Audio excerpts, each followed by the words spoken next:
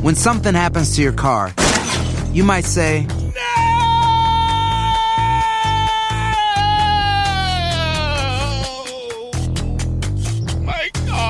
but what you really need to say is something that can actually help. Like a good neighbor, State Farm is there. And just like that, State Farm is there to help you file your claim right on the State Farm mobile app. So just remember, like a good neighbor, State Farm is there. State Farm, Bloomington, Illinois. Si tienes ciertas afecciones crónicas como enfermedad cardíaca, asma, diabetes, y tienes 19 años o más, 52, 36, 42.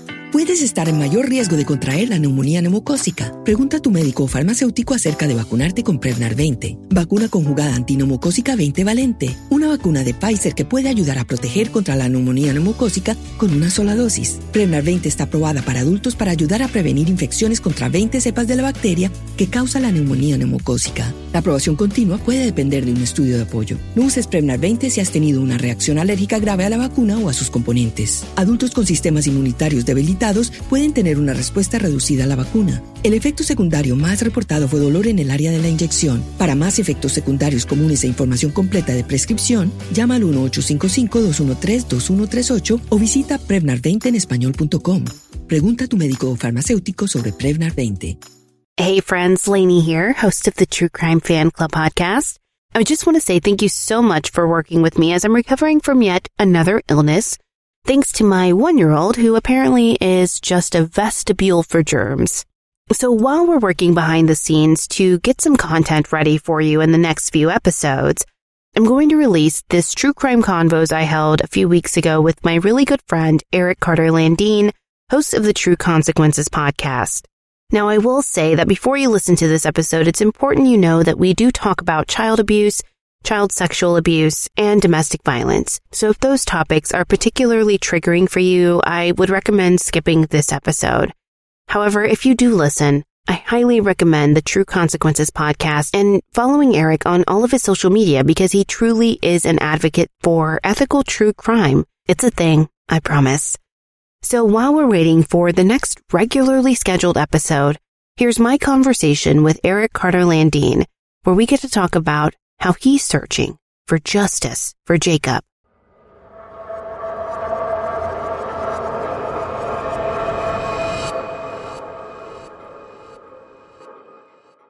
Going to officially welcome everybody to True Crime Convos. It is our Tuesday night content on Spotify Live.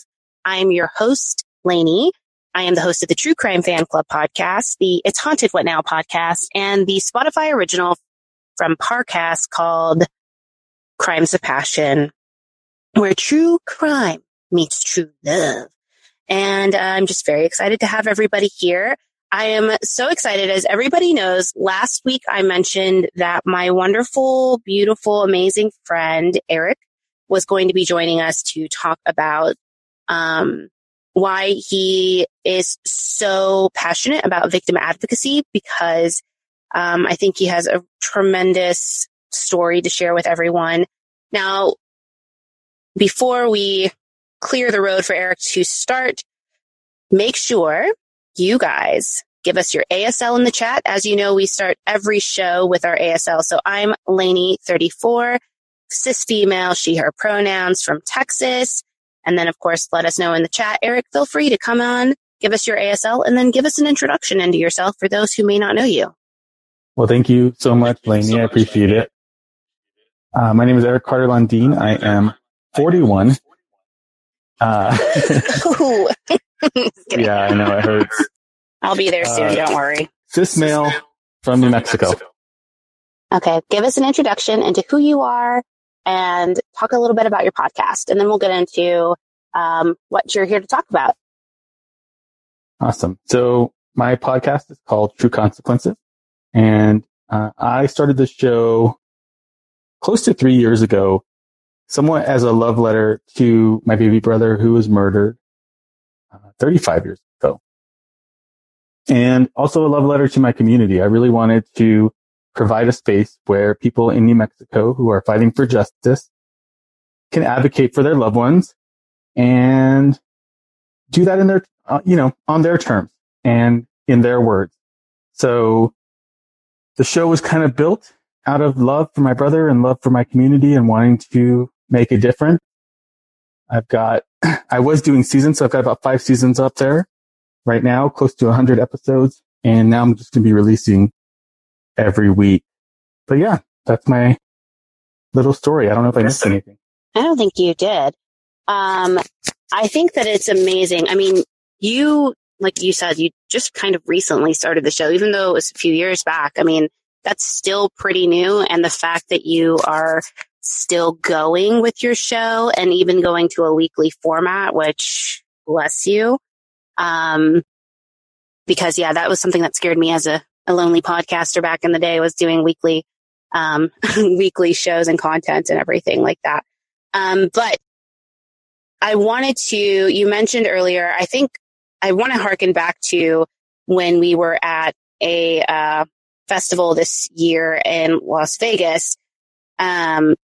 where I was introducing you to my friend, and I generally don't like my worlds to blend, like my personal friends and then my podcast friends, because sometimes like my personal friends don't really get the podcast world, right? Like our camaraderie and just kind of how we engage with each other and the things that we talk about, are pretty heavy topics. I mean, it's true crime. So we pretty much always are talking about a case or developments in some case, or even our own experiences. But I asked you how you like to be kind of introduced, because I think you have a really important story to share.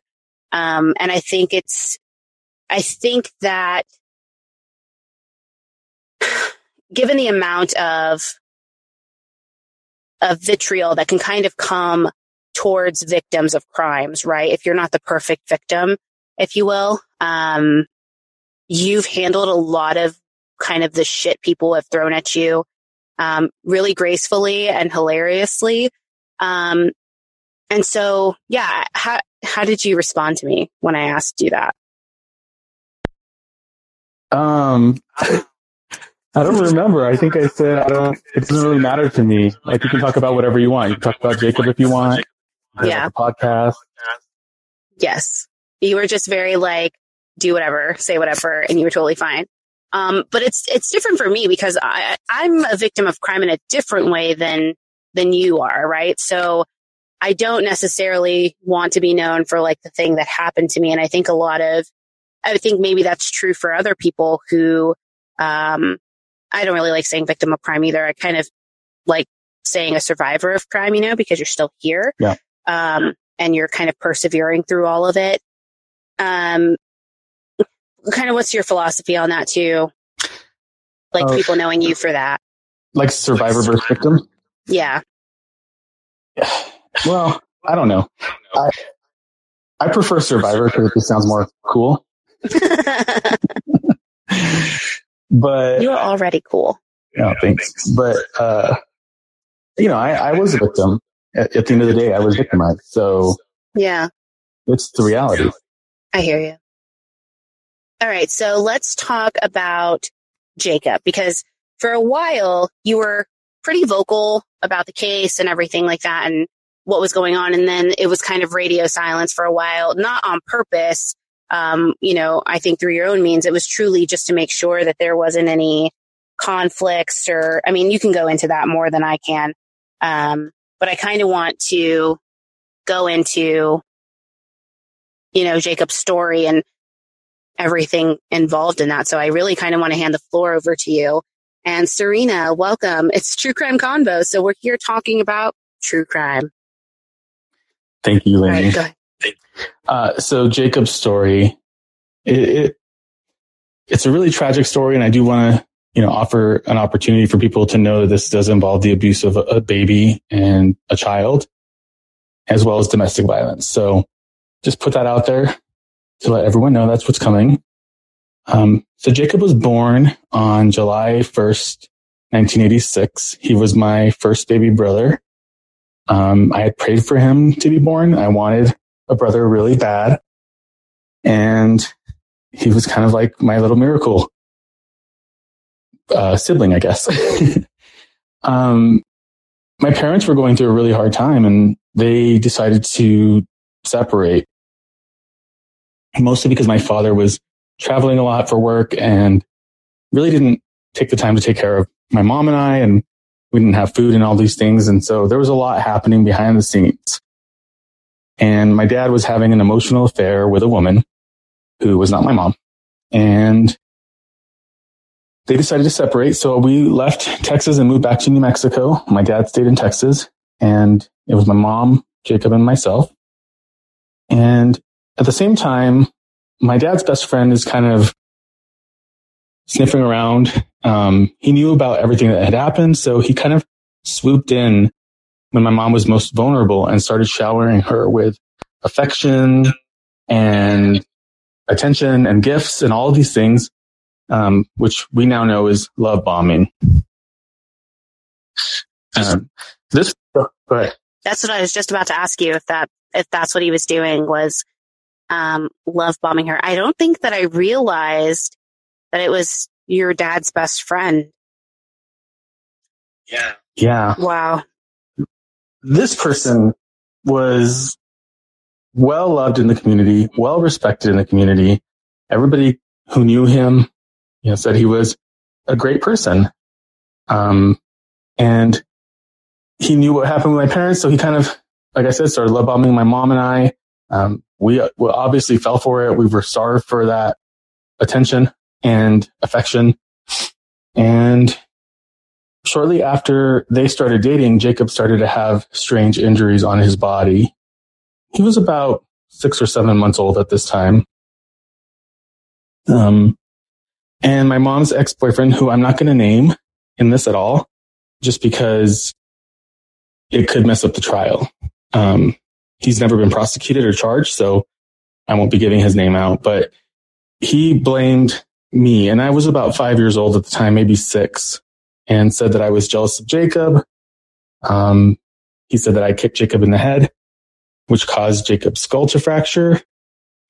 And so my mom was not really sure what was going on. She decided to get me out of that situation and sent me to be with my dad in California. Dad had moved at that point. And things kept happening to Jacob.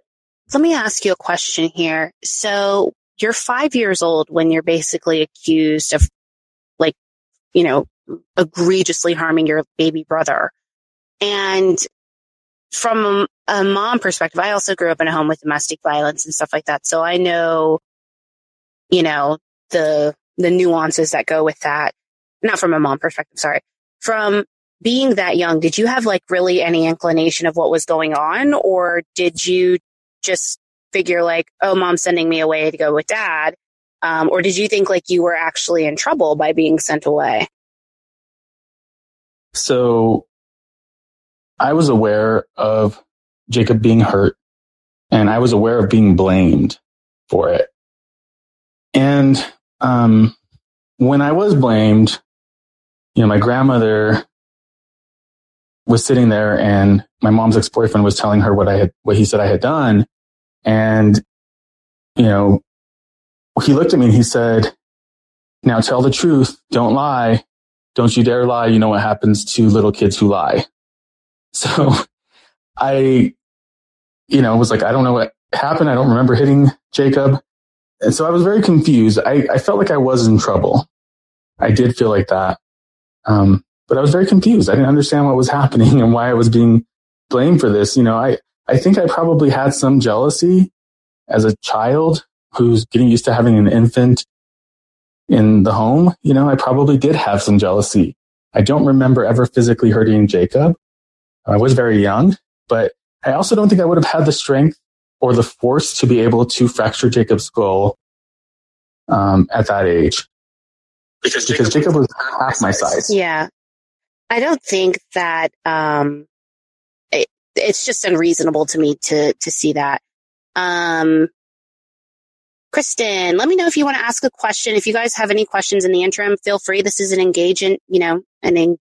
meant to be an engaged discussion. So if you have questions for Eric, you're welcome to leave those in the chat that we can read, or you're welcome to tap on for the speaker request. So I'm going to go ahead and add Kristen, see if she has any questions for us. You're automatically on mute when you join, Kristen, so you may just need to unmute yourself if you have a question for Eric. If you can't see the mute button, you may just need to refresh your screen, and then you should see it. Okay. Can you hear me? Yes, we can. Good. Oh, I wanted to ask Eric. You said you were 5, Yes, that's correct.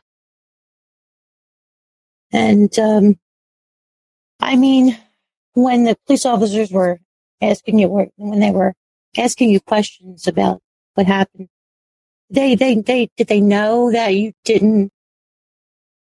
I mean, let me ask you a question if I am allowed to ask this. After the kick to the head, what happened to the child?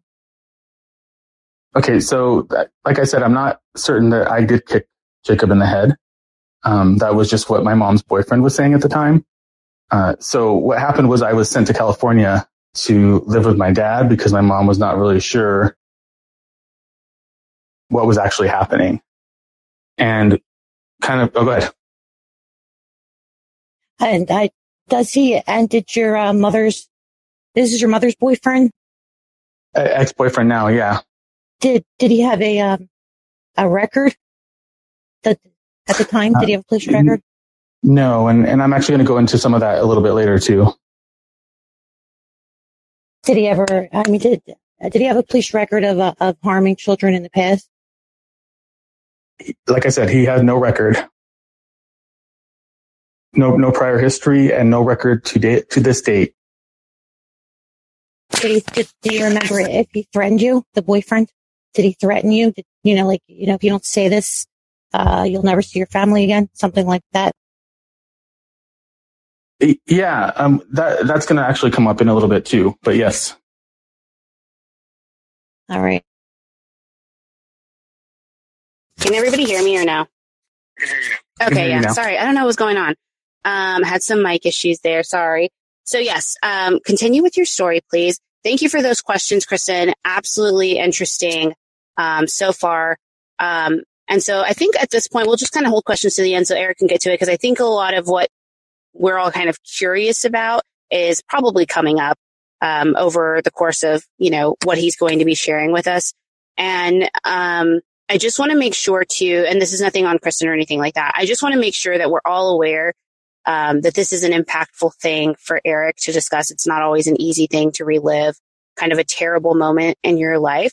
So if he's not comfortable answering a question or, providing any information, he's a very big advocate for himself and everything, but I love him incredibly a lot.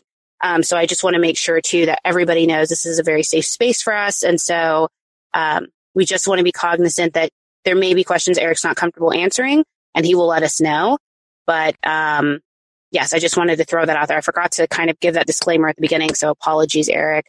You're a bad bitch, so I know you're going to handle yourself. But I like to just protect my friends, make sure everybody's good. But continue. I'm so sorry. Oh, I love you, Lainey. Thank you so much for that. Yeah. So essentially what happened, like I said, I went to California and the injuries to Jacob continued. Things kept happening. And so my mom now has become suspicious of her then boyfriend. She didn't really have a lot to go on other than that gut feeling and the realization that the injuries continued. And so she really limited how much time Jacob was with him. She basically did not allow Jacob to be alone with him at all until one night, my grandmother was watching Jacob and he had been fussy because he had brain surgery and he was healing and recovering from that. So he just wasn't feeling good. My grandmother wanted to go to church. And so she called my mom at work and said, "Hey, I really want to go to church, but Jacob's fussy. What do I do?" My mom said, "Oh, well, I get off of work in an hour. Maybe you can leave him with my boyfriend. And, what's the worst that could happen in an hour?" And within about 45 minutes, an ambulance is driving by my mom's work. She had tried to get off work. She had a really bad feeling that something was happening. Her boss told her no. And so the ambulance drives by, and at the same time, her boyfriend runs into her work, and he's panicking, and he said that Jacob's on the way to the hospital and that he wasn't breathing. So this is in a small town in Socorro, New Mexico. The hospital is not very large. They were not able to deal with the level of injuries and the level of trauma that Jacob had, so he had to be airlifted to Albuquerque, which is about 75 miles north of Socorro. He was rushed into emergency brain surgery, and he did not make it out of surgery alive. He passed away while they were operating on him. Oh my gosh. As a mom from like myself, that is so heart-wrenching because I totally get kind of your mom's thought process on that, right? Going like, what's the worst that could happen in an hour? Because you think like, I'll be home right after that. So there's nothing, that could possibly happen. And of course you don't think somebody's going to hurt a baby that's literally recovering from a surgery. So, it's mind-boggling to me when these cases happen, especially with children so young. And I know that on occasion, your mom has gotten a lot of shit, and you've kind of indirectly had to deal with it, because you're protective of your mom, and I'm the same way, dude. Like, my mom's made a lot of mistakes as a parent, and she's not perfect. Even after she left the domestic violence situation she was in, she made a lot of mistakes.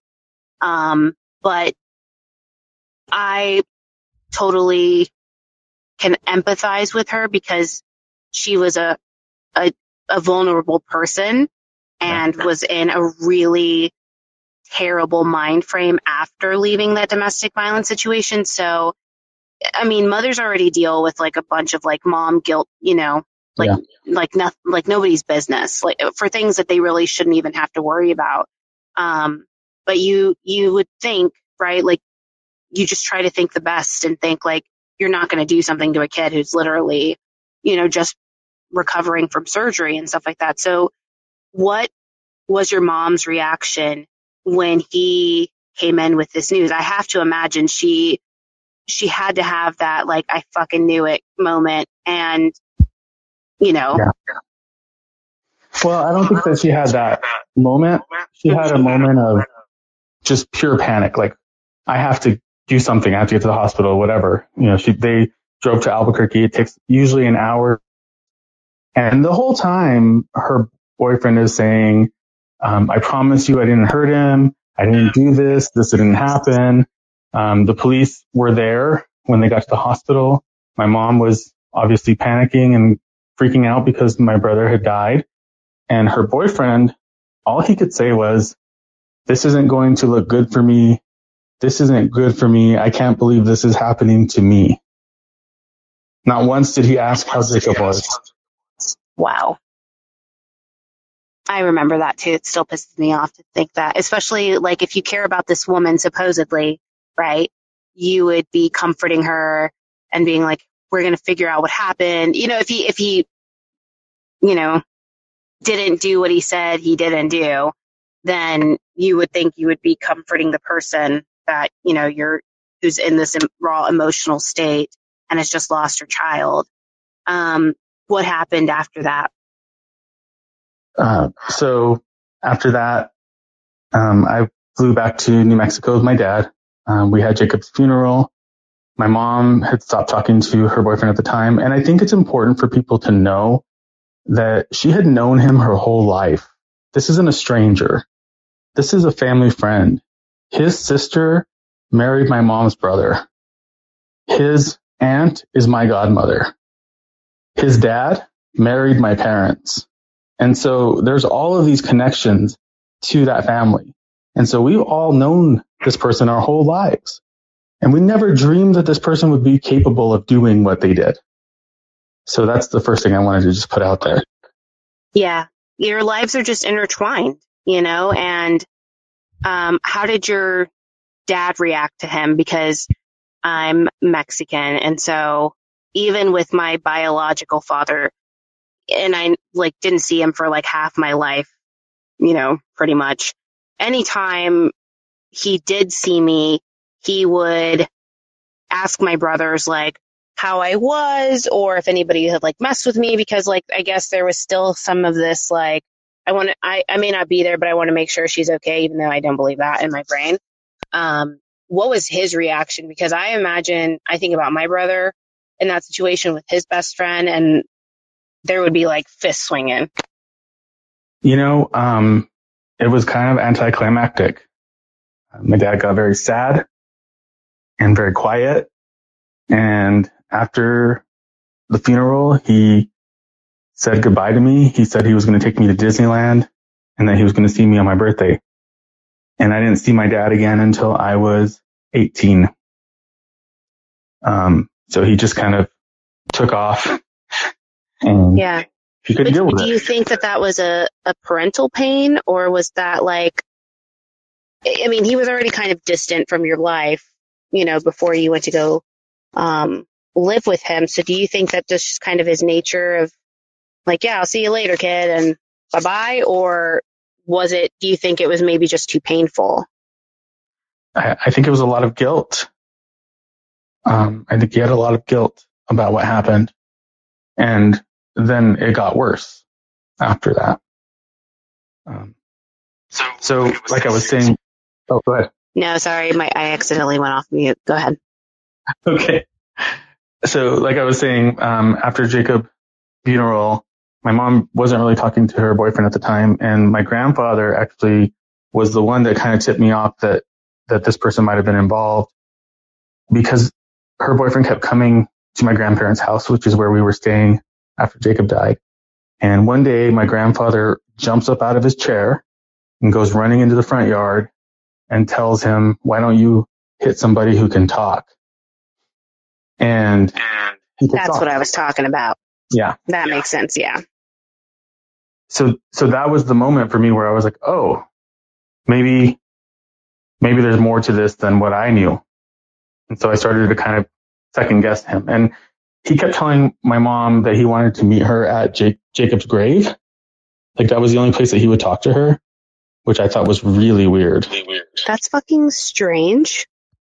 Yeah. That gives me like Darlie Routier vibes. Like I want to get silly string kind of thing. Like I would not desecrate like my son's grave. But I'm also just very like, when somebody passes away, I'm very like overprotective of the memory, right? I'm just like preserving it. But that's such a weird thing. Like, what did your mom think about that? Well, she was absolutely freaked out by it. That's when she really started to feel like, oh my God, something bad has happened here. That's when I think it's all started to come together, for her. And so she did not meet him at the graveyard, of course, which I'm grateful for, because I think that would have been terrible for her. But then he starts kind of weaseling his way back in, and the whole time there's an investigation happening, and the police are asking all of us questions, and the police, before they pulled me in, he again reminded me of what happens to kids who lie before I went into the police interview room. And he was saying something like, oh, you hit him, you did, it was you. And then I don't know, he does a polygraph exam, and my mom's trying to, see if maybe it was an accident, then maybe they could still be together. I don't know what was going on in her head, but, he was very charming. So I think it's important for people to know that about like domestic violence perpetrators and intimate partner violence perpetrators. When it's good in those relationships, it's really, really good. And when it's bad, it's really bad. It's not always terrible. And so that can mess with your brain a little bit. And, he goes for this polygraph, and we're with him. He goes in there for about an hour, and he comes out. He's like super happy, in a good mood. My mom says, how did it go? And he said, fine, I passed. And we believed him, because this was the 80s. And surely if he would have failed, he would have been arrested. That's what I thought in my mind anyway. And that's probably what my mom thought. But he had failed. He did fail that polygraph. Oh, wow. Given the time frame, right? I'm in the same boat that you are with that. I would have thought, and look at this. We're so lucky Bob Mata is in this room with us right now. So he can, hey, Bob. I'm sure he loves a polygraph. It's just, and if you guys don't know, Bob hosts Defense Diaries, incredible gentleman, wonderful person, and fervent believer in the Constitution. We just talked about that. I'm really shocked by that, but I know you're going to get into it, so I'm going to let you go on. But I think we all kind of share that same kind of sentiment behind the idea. You know, I think if you've never been in the surrounding area of somebody who has engaged in domestic violence or intimate partner violence, you really don't get a grasp of what Eric is talking about when those highs and lows come in and how versatile their personalities are and how charming they can be. Because let me tell you what, I have proof of this because I have literally 20, no, just kidding. I have 15 other siblings outside of my 2 whole brothers that are same mom, same dad siblings. And my biological father was an intensely violent man. So the fact that there were other women who were I have a sister who has special needs because of the abuse that he perpetrated on her mother because of that while she was in the womb. So it's not astounding to me to see things like that happening. And if you really never have been exposed to that, like, consider yourself very lucky, but it truly is a mind game and you really are a vulnerable person. So I don't, I get really protective about the idea that women should just be strong and leave, or women should know better. And, hindsight, yes, 2020, right? But when you're in this vulnerable state, it's really, really difficult because, again, like Eric said, those highs are extremely high and they're so good. And you're just like, man, if we can just keep this going, this is so worth it because he's so great when he's like this, or she's so great when she's like that. So yeah, please continue. Sorry.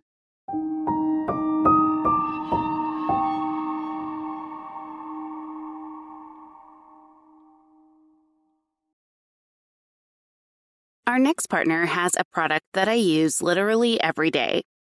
I started taking Athletic Greens AG1 because I wanted to improve my gut health and also increase my energy.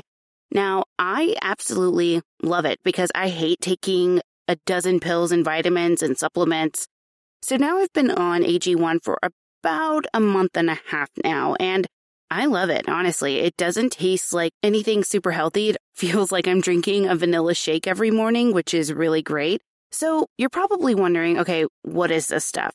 Now, with one delicious scoop of AG1, you're absorbing 75 high-quality vitamins, minerals, whole food source superfoods, probiotics, and adaptogens.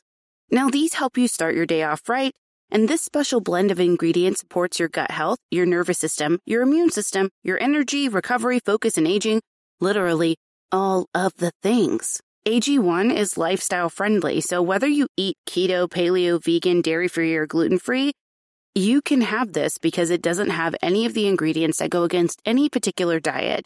And here's the thing, tons of people take some kind of multivitamin, and it's important to choose one with high-quality ingredients that your body will actually absorb. So AG1 is a small micro habit with big benefits. It's one thing you can do every single day to take great care of yourself. So right now, at this very second, it's time to reclaim your health and arm your immune system with a convenient daily nutrition. It's just one scoop in a cup of water every day. It's literally so easy. Now, to make it easy, Athletic Greens is going to give you a free 1-year supply of immune-supporting vitamin D and 5 free travel packs with your first purchase. All you have to do is visit athleticgreens.com/TCFC. Again, that's athleticgreens.com/TCFC to take ownership over your health and pick up the ultimate daily nutritional insurance. When you buy a new house, you might say, "Shut the front door." Winning! No, seriously, shut the front door. We own this house now. But you actually need to say, Like a good neighbor, State Farm is there. That's right. The local State Farm agent is there to help you choose the coverage you need. Welcome to my crib. No one says that anymore, but I don't care. So just remember, like a good neighbor, State Farm is there. State Farm, Bloomington, Illinois. This episode is brought to you by Shopify. Do you have a point of sale system you can trust, or is it a real POS? You need Shopify for retail. From accepting payments to managing inventory, Shopify POS has everything you need to sell in person. Go to shopify.com/system, all lowercase, to take your retail business to the next level today. That's shopify.com/system.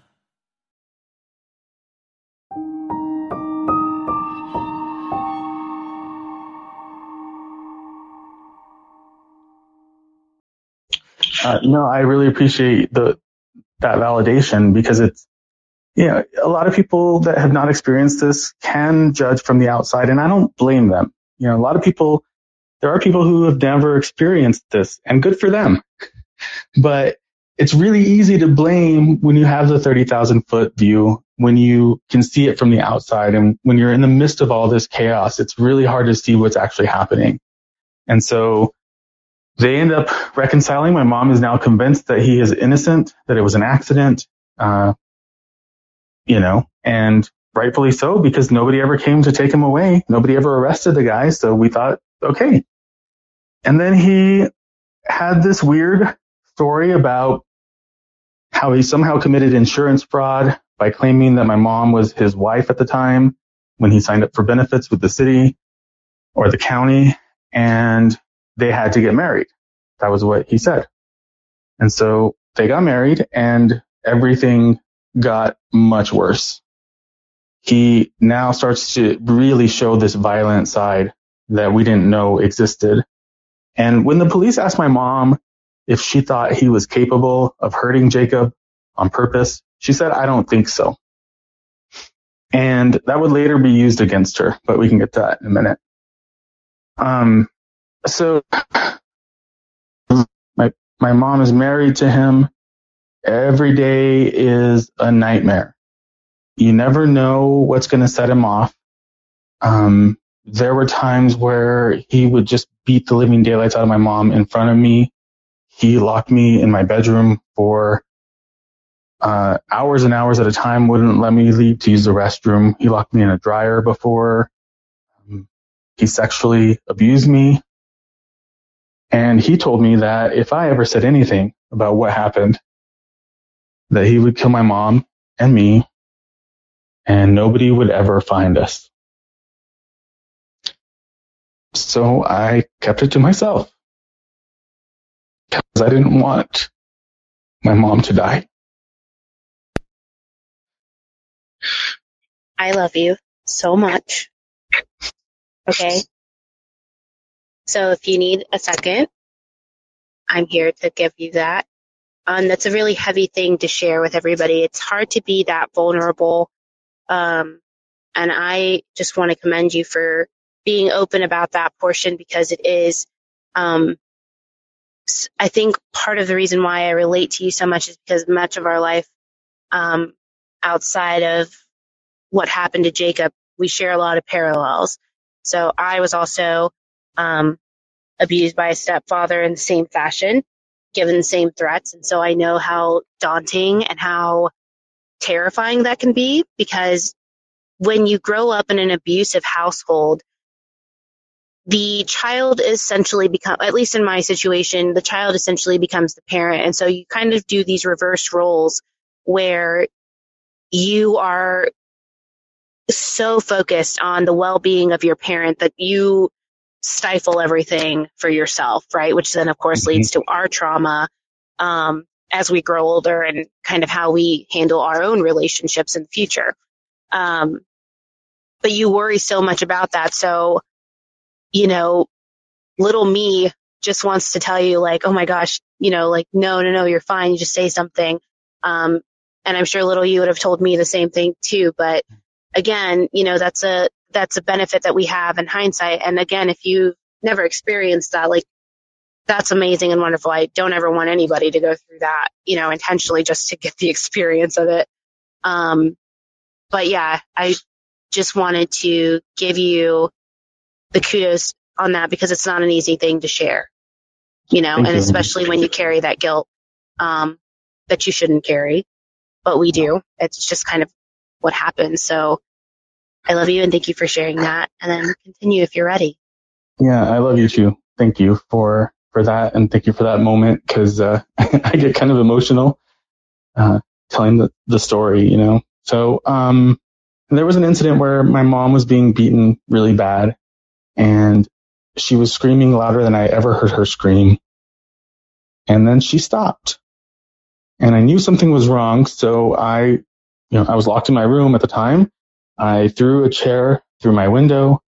I snuck out of my room and I got the biggest rock I could find and I threw it through their bedroom window. And what was happening at the time was he had wrapped a wire hanger around my mom's throat because she told him she was leaving. And she had lost consciousness. And so when I threw the rock through their window, she had enough time to get to her senses and she was able to run away while he was running after me and chasing me. And so in that moment, my mom almost died and I helped, I guess, save her life. Yes, you did. That's not a guess. You did. Thank you. So I used to sleep with a kitchen knife, a can of hairspray, a lighter, and a baseball bat under my pillow, just in case I needed them. That's just how my mind worked. And so, we go through several years of just hell with this person. He starts trying to groom my 14-year-old cousin for sexual abuse. He is calling her and telling her that he wants to be with her, that she's beautiful, that nobody would understand, and that she can't tell anybody about it. And he wanted her to come to the house so that he could abuse her sexually. And she was the wrong person. She was the wrong victim. He picked the wrong person. She told everybody. And that, my mom knowing that he was trying to abuse her, that was the kick that she needed to get out. She didn't know anything about what happened to me. And luckily my cousin stepped in and said something because I believe that she saved both of our lives in that moment and protected herself from being abused, which makes her the baddest badass ever. I agree wholeheartedly. I want to meet her. And that's amazing. I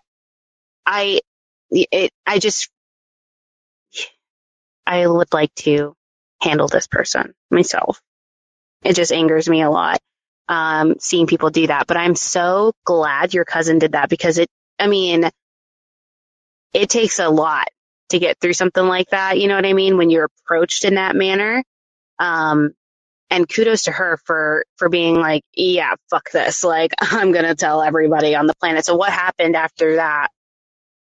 So my mom left him and now that we were away, I felt strong enough to tell my mom about what happened to me. So I did. And my mom took me and my cousin to the police station to file a police report about the sexual abuse and the grooming. And it seemed like they were taking it seriously for a minute, and then nothing happened. My mom, as she's going through divorce with this person and he's stalking us, he's following us all around town. He goes up to my bedroom at night, knocks on the window and says, I'm going to fucking kill you and your bitch mom every night. My mom got an order of protection against him. He violated that multiple times, never got arrested for it. He was never arrested for domestic violence, for beating the shit out of my mom. Like, none of that ever happened. It's important that everybody knows that he worked for the county and he played basketball with the entire police force every week. He was friends with them. So there wasn't a lot of motivation to do anything. Also, it was the 80s. People didn't really take domestic violence seriously back then.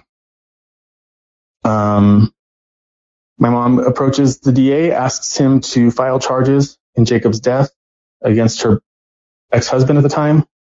And he said no, because you gave him an alibi. And when we find out later what the alibi was, it was my mom saying she didn't think that her boyfriend was capable of this, which is not an alibi. Correct. That is, Bob will tell you as a defense attorney, that is not how an alibi is established.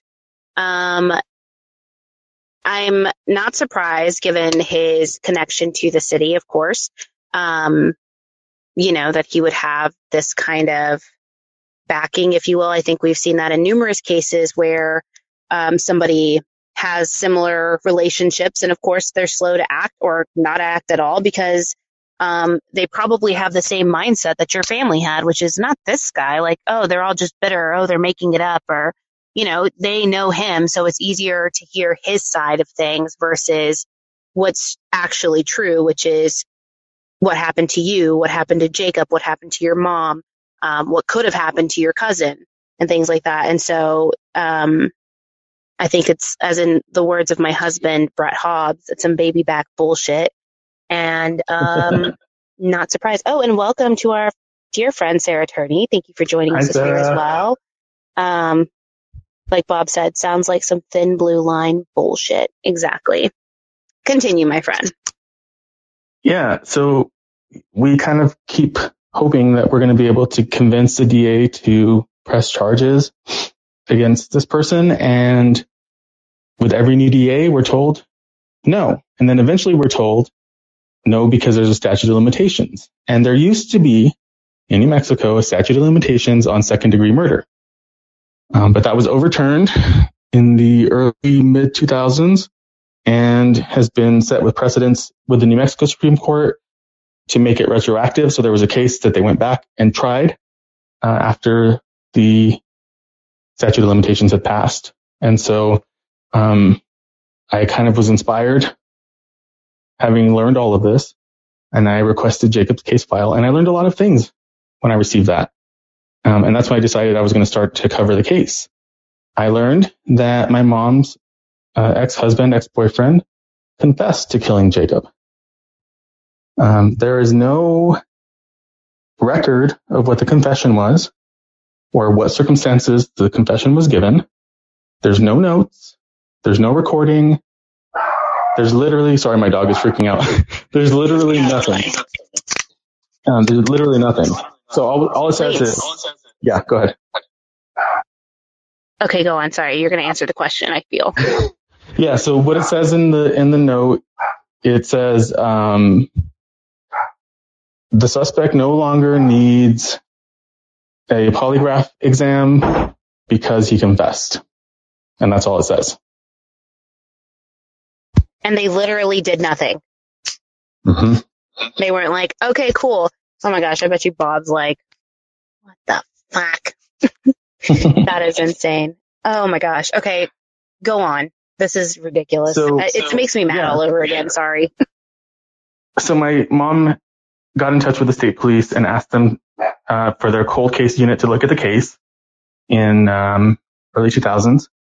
And it was pretty clear that the investigator that re-looked at everything, he said that there was sufficient evidence at the time to try the case and that they should have done it. And it doesn't make sense why they didn't. But now a lot of the evidence is gone. It's missing. Nobody knows where it is. The DA's office had burned down at some point. And I'm not saying that it's like suspicious, but this person was a janitor for the county. He had the keys to every building in the county.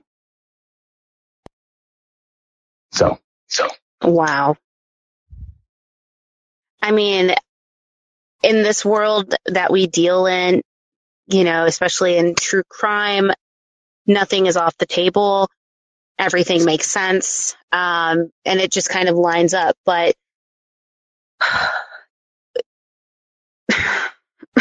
Sarah said, but it is. So yeah, we can say that. We have Bob, he's our attorney, so he gave us permission. That's what I always say. Like, just call out me. He's my attorney. It's fine. My attorney said it's okay. I said that. Wow. To me, that all lines up. If I was a betting person, I'd be like, yeah. Was there any type of arson investigation that was done with that fire, or was it just treated as an accident? I'm not sure. I don't know for sure. Yeah. But, essentially what happened is now, like I said, that law has been overturned. So the statute of limitations is no longer a thing. And I started a campaign, I think it was last year, to try to get the district attorney to do the right thing and investigate this case. And so I did 10 days of Jacob leading up to the anniversary of his death, which was April 10th, 1987, and had people calling from all around the world. And it was supposed to be 10 days, and he lasted 2 days. And he called the attorney general, he emailed the attorney general and said, you know what? I can't do this anymore. I'm going to turn this case over to you, which was the best thing that could have happened to Jacob's case. And so, like you said, I had stopped talking about it for a while because I was trying to give the investigators at the attorney general's office the opportunity and the space to conduct their investigation. But it really isn't going as fast as I want it to. So I'm going to start talking about it again because the pressure of talking about it does help make things move faster. Very true. I know that that's really difficult, or that time frame of trying to bring Jacob's case to the forefront was really difficult. And I think one of the greatest things, and we're so lucky to have Sarah in here too, who's just kind of a shining example of advocacy, and kind of, putting people's feet to the fire and being like, hey, listen, you need to do your job, and I'm going to make sure everyone around the world knows you're not doing it. I think you're doing the right thing by bringing it back up, bringing it back to the surface, and kind of, pushing for that advocacy, because it really does make a difference, and of course, if it moves into a trial phase, things will likely change in terms of you not being able to say anything, much like with Sarah's situation, kind of dealing with the same thing. But that's all in the idea that justice will hopefully be served at the end for both of you, for Jacob and for Alyssa. So I commend you. That's why I was like, listen, the second you told me you were back on, talking about Jacob, I wanted to offer you whatever platform I have. Literally, it's yours. If you want to take over my podcast, do it. It is because it is so important. And I see the difference it's made. And honestly, like, Sarah knows, because I've cried in front of her already, telling her how much I love her too. I see what a difference it makes. And if it were me as the victim, I would want either one of you pushing for me, because you are relentless and you fight this fight no matter what, when other people would just be like, okay, I guess I'm done. I've done all I can do. Just like Bob said, without advocacy, the state's not going to do anything. So I'm glad that you're kind of holding their feet to the fire. And of course, this community is just going to rally for you and for Jacob to do whatever we need to do to get these people moving. And you recently also had a discussion with a candidate, right, for new governor? Attorney General, yeah. So that was on Sunday. I released that. I actually interviewed his opponent today, so that'll be out next Sunday. And that was kind of my little secret, not so secret method of getting to know the candidates, so that as soon as they take over in January, they know who I am. And when I'm calling them, they're going to remember me. And it was all for Jacob's case. I wanted my listeners that are in New Mexico to be educated about the candidates, but it was pretty selfish on my part. I'll admit that. And who cares? I mean, like, really, it doesn't matter. Like, you're doing it because you need to do it, and it's the right thing to do. And honestly, they're in a role where they're kind of, at least in my brain, they're supposed to be like advocates for justice and everything. But as we know with like this type of stuff, politics plays a big role in it when it really shouldn't. But hopefully, we're on the right path. And again, just like everybody is saying, is like, listen, you do what you got to do. You don't apologize for fighting for your brother, period. And don't apologize like, yeah, it was selfish. Like, who gives a shit? like you're doing the right thing. So it's not like you're doing it to like fill your pockets or anything like that. You're doing it to get justice, and that's what he deserves. Is that an option? What, filling your pockets? Yeah. I mean, with candy, sure. I'm just I love candy. I was like, no, sir. We've had a long discussion about this. We've shaded people for this, Eric. It's true. Yes, continue. Well, I'm just very thankful that you've given me the opportunity to jump on here with you and talk about Jacob. It's never easy for me to do, but I know it's super important, and I hope that if nothing else, if it helps one person stay away from a situation like this or learn what to look for, then it's worth me talking about it. You know, I'm not naive. I know that the chance of me getting justice for Jacob is pretty slim. But I'm not going to give up. So. And it doesn't matter if it's slim or not. I mean, like Sarah's like blasting you up in here. She's just like gassing you up in the chat, which I love. You guys are truly amazing. So thank you so much, obviously, for sharing your story and Jacob's story. I think that it's really helpful for people to get the full picture of everything so that there's a difference between me sharing the story and then you sharing the story. I think it's more impactful. It causes people to really kind of lean in and really lend that ear that they need to be like, you know what? I really do want to follow Eric in this journey. And you can do that. If you click on Eric's profile picture, you can follow him on his Twitter, which then leads to all of his other social media accounts. So feel free to do that. Again, if you guys have any questions, feel free to tap on the speaker request. If you just want to say something to Eric, feel free to do that as well. You know, like Eric said, it's kind of in a slow moving process phase. I think we talked about this a little bit when we were in Las Vegas too. It's frustrating, but I think you're doing the right thing. And when the time comes, you know, that this is headed to trial or we get, some type of plea, would you guys be okay with that? Because I know that sometimes the DAs will ask the family first, like, we have more of a chance to get a conviction if they take a plea and we offer X time. Like, are you just looking for a conviction? Do you want time served? Like, what's justice look like for Jacob? I'm really what I want more than anything is our day in court for Jacob. He deserves that. It's the least the state can do in this situation. And so I think if we get our day in court, no matter what the outcome is, that was, worth it. It's worth it for people to know who this person is and what he's capable of. I talked about him not having a record. That's up until today. All of the reports that we gave, the order of protection, everything, none of that exists anywhere. There's no record. There's no documentation. And so, eventually I'm probably going to want to go after some other people who were negligent, in my opinion, in dealing with everything. Read my mind. Mm-hmm. Yeah. I 100% agree with that.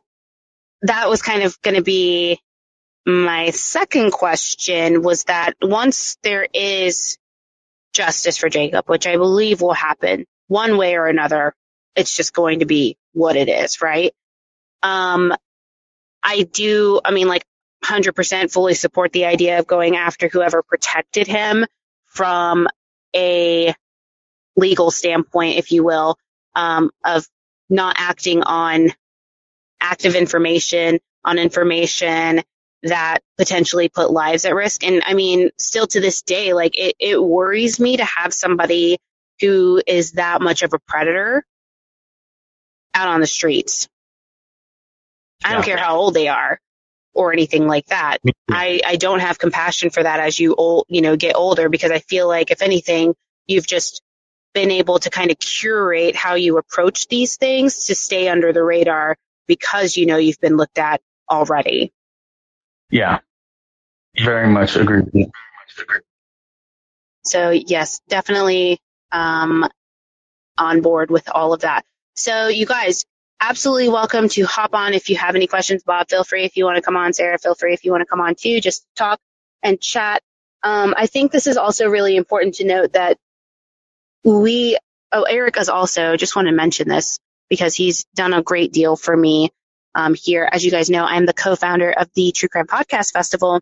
Eric is actually on the planning committee, and it was really important for me to have him be a part of it, not only because I love him dearly, but because he has the right mentality in place when it comes to how we consume true crime, right? Because we all know that there are creators out there in all, forms and fashion and media who prey on victims and their stories and then cash in on them.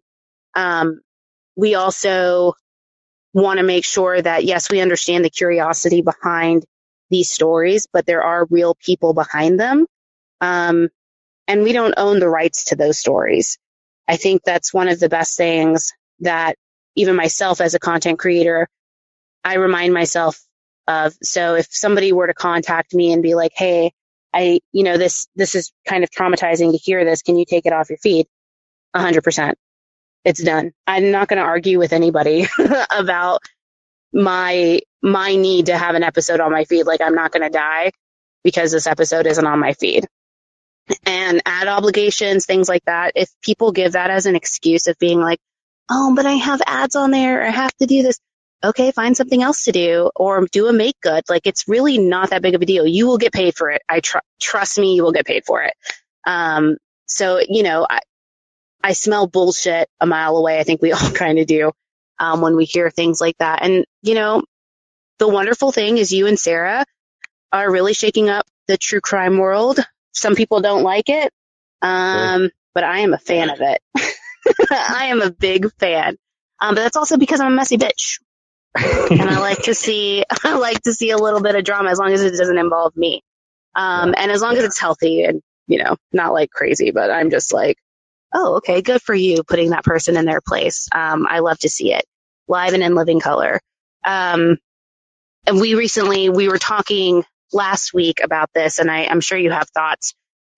We were talking last week about kind of the ethics in true crime, and especially with the leaking of information. We recently saw that with the Murder Sheet podcast, who leaked the Delphi information, pretty gruesome details that really didn't have any benefit whatsoever in terms of being released. It was obviously for downloads, I'm assuming, in some way. Yeah, I don't really, to me, there's no justification for it, but it's those kinds of things that you guys have to contend with, right? With having to deal with people not understanding you're a person behind this case. What's the challenge that you see, day to day, not only as a survivor and victim of, crime, but also kind of being looked at like you're in a zoo? Yeah. It's tough. People have said the worst imaginable things to me that I just would never say to anybody ever. And I know it happens to other people. It happens to Sarah. It happens to so many of us. And it's important. It's important that true crime exists, because without this platform, it's really difficult to advocate for your family members. And so it's a necessary evil, in my opinion. But I think what's missing is the humanity for our real people's lives. This is the worst possible moment in somebody's life. And that needs to be treated with respect. That needs to not be taken lightly. And, I think that people should listen to family members and respect family members' wishes. We're the ones that are carrying this load. We're the ones that are trying to fight for our loved ones, and we love all the help. We appreciate the support. It's really hard because we are people. We're still trying to live our lives in spite of all of this. So I think if we can just humanize true crime, that would fix a lot of the problem. I agree. Also, I want to point out, too, if you guys are interested, I know we have fans of Sarah in here as well, which smart choice. She was recently on the Fall Line podcast, another one of my great friends who produces that show and hosts the show, Laura, interviewed Sarah recently in a 2-part series covering kind of the same thing, ethics and true crime, and kind of the the shake-up that she's doing. She's shaking that coconut tree, and coconuts are falling, and I love to see it. Now, friends, we are at the end of our time. So, Eric, I want to thank you again for joining us and sharing the story. I know that it's not easy. And again, I love you so much, and I appreciate this. And anytime you ever want to use my platform for whatever you need, you know you got it. I also appreciate everybody offering their feedback and questions in the chat and engaging with us tonight. It's always wonderful to see. Again, if you're interested in following Eric and his journey to justice for Jacob, you're welcome to click on his profile picture, follow him on Twitter, or you can listen to his podcast from the beginning. Guarantee you will pretty much love every episode. He just recently did a huge series on the Dylan Redwine case. So we've talked about that in previous green rooms. So he was also here to talk about it previously. So please be sure to check him out. Podcast is True Consequences. And since my friend Bob Mata is in here, I'll also plug Defense Diaries, because one of my goals, even though he's long-winded at times, but I love it, is to have Bob on to talk about kind of the Constitution and that question I posed on Twitter that had people all amok on people's rights and things like that, those silly things we believe in. So I appreciate everybody for joining us. Eric, thank you again. If you want to shout out anything that you're working on, if you have a live event coming up, feel free to shout it out. Write me out. Yeah, I've got a virtual live show. It's $10 tickets with myself and my friend Jackie from Cause of Death. And we're talking about the epidemiology of crime. And if you want to learn more about me, you can go to trueconsequences.com. Lainey, thank you so much for allowing me this opportunity. I love you. You're the best. Thank you. All right, everybody. Thank you so much for joining us. Don't forget to meet me here again Tuesday, 6 p.m. Central for Spotify Live's True Crime Convos. Have a safe night. Thank you, everyone. Bye, friends. Thank you for listening. If you enjoyed this episode, please leave a positive review and rating on Apple Podcast or your podcast player of choice. It really does help.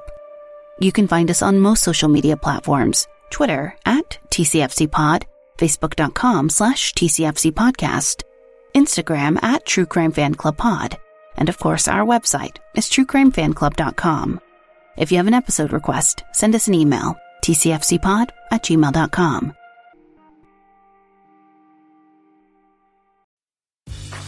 Grey's Anatomy, the most iconic binge-worthy drama, is back, along with answers to the biggest cliffhangers. Will Teddy survive? Will Joe and Link finally find happiness together? Meredith returns along with fan faves like Arizona. You can now stream every episode of Grey's ever on Hulu, and new episodes next day. Watch the season premiere of Grey's Anatomy tonight at 9/8 Central on ABC and stream on Hulu. Hey, it's Kaylee Cuoco for Priceline. Ready to go to your happy place for a happy price? Well, why didn't you say so? Just download the Priceline app right now and save up to 60% on hotels. So whether it's Cousin Kevin's Kazoo Concert in Kansas City, go Kevin, or Becky's Bachelorette Bash in Bermuda, you never have to miss a trip ever again. So download the Priceline app today. Your savings are waiting. Go to your happy place for a happy price. Go to your happy price, Priceline.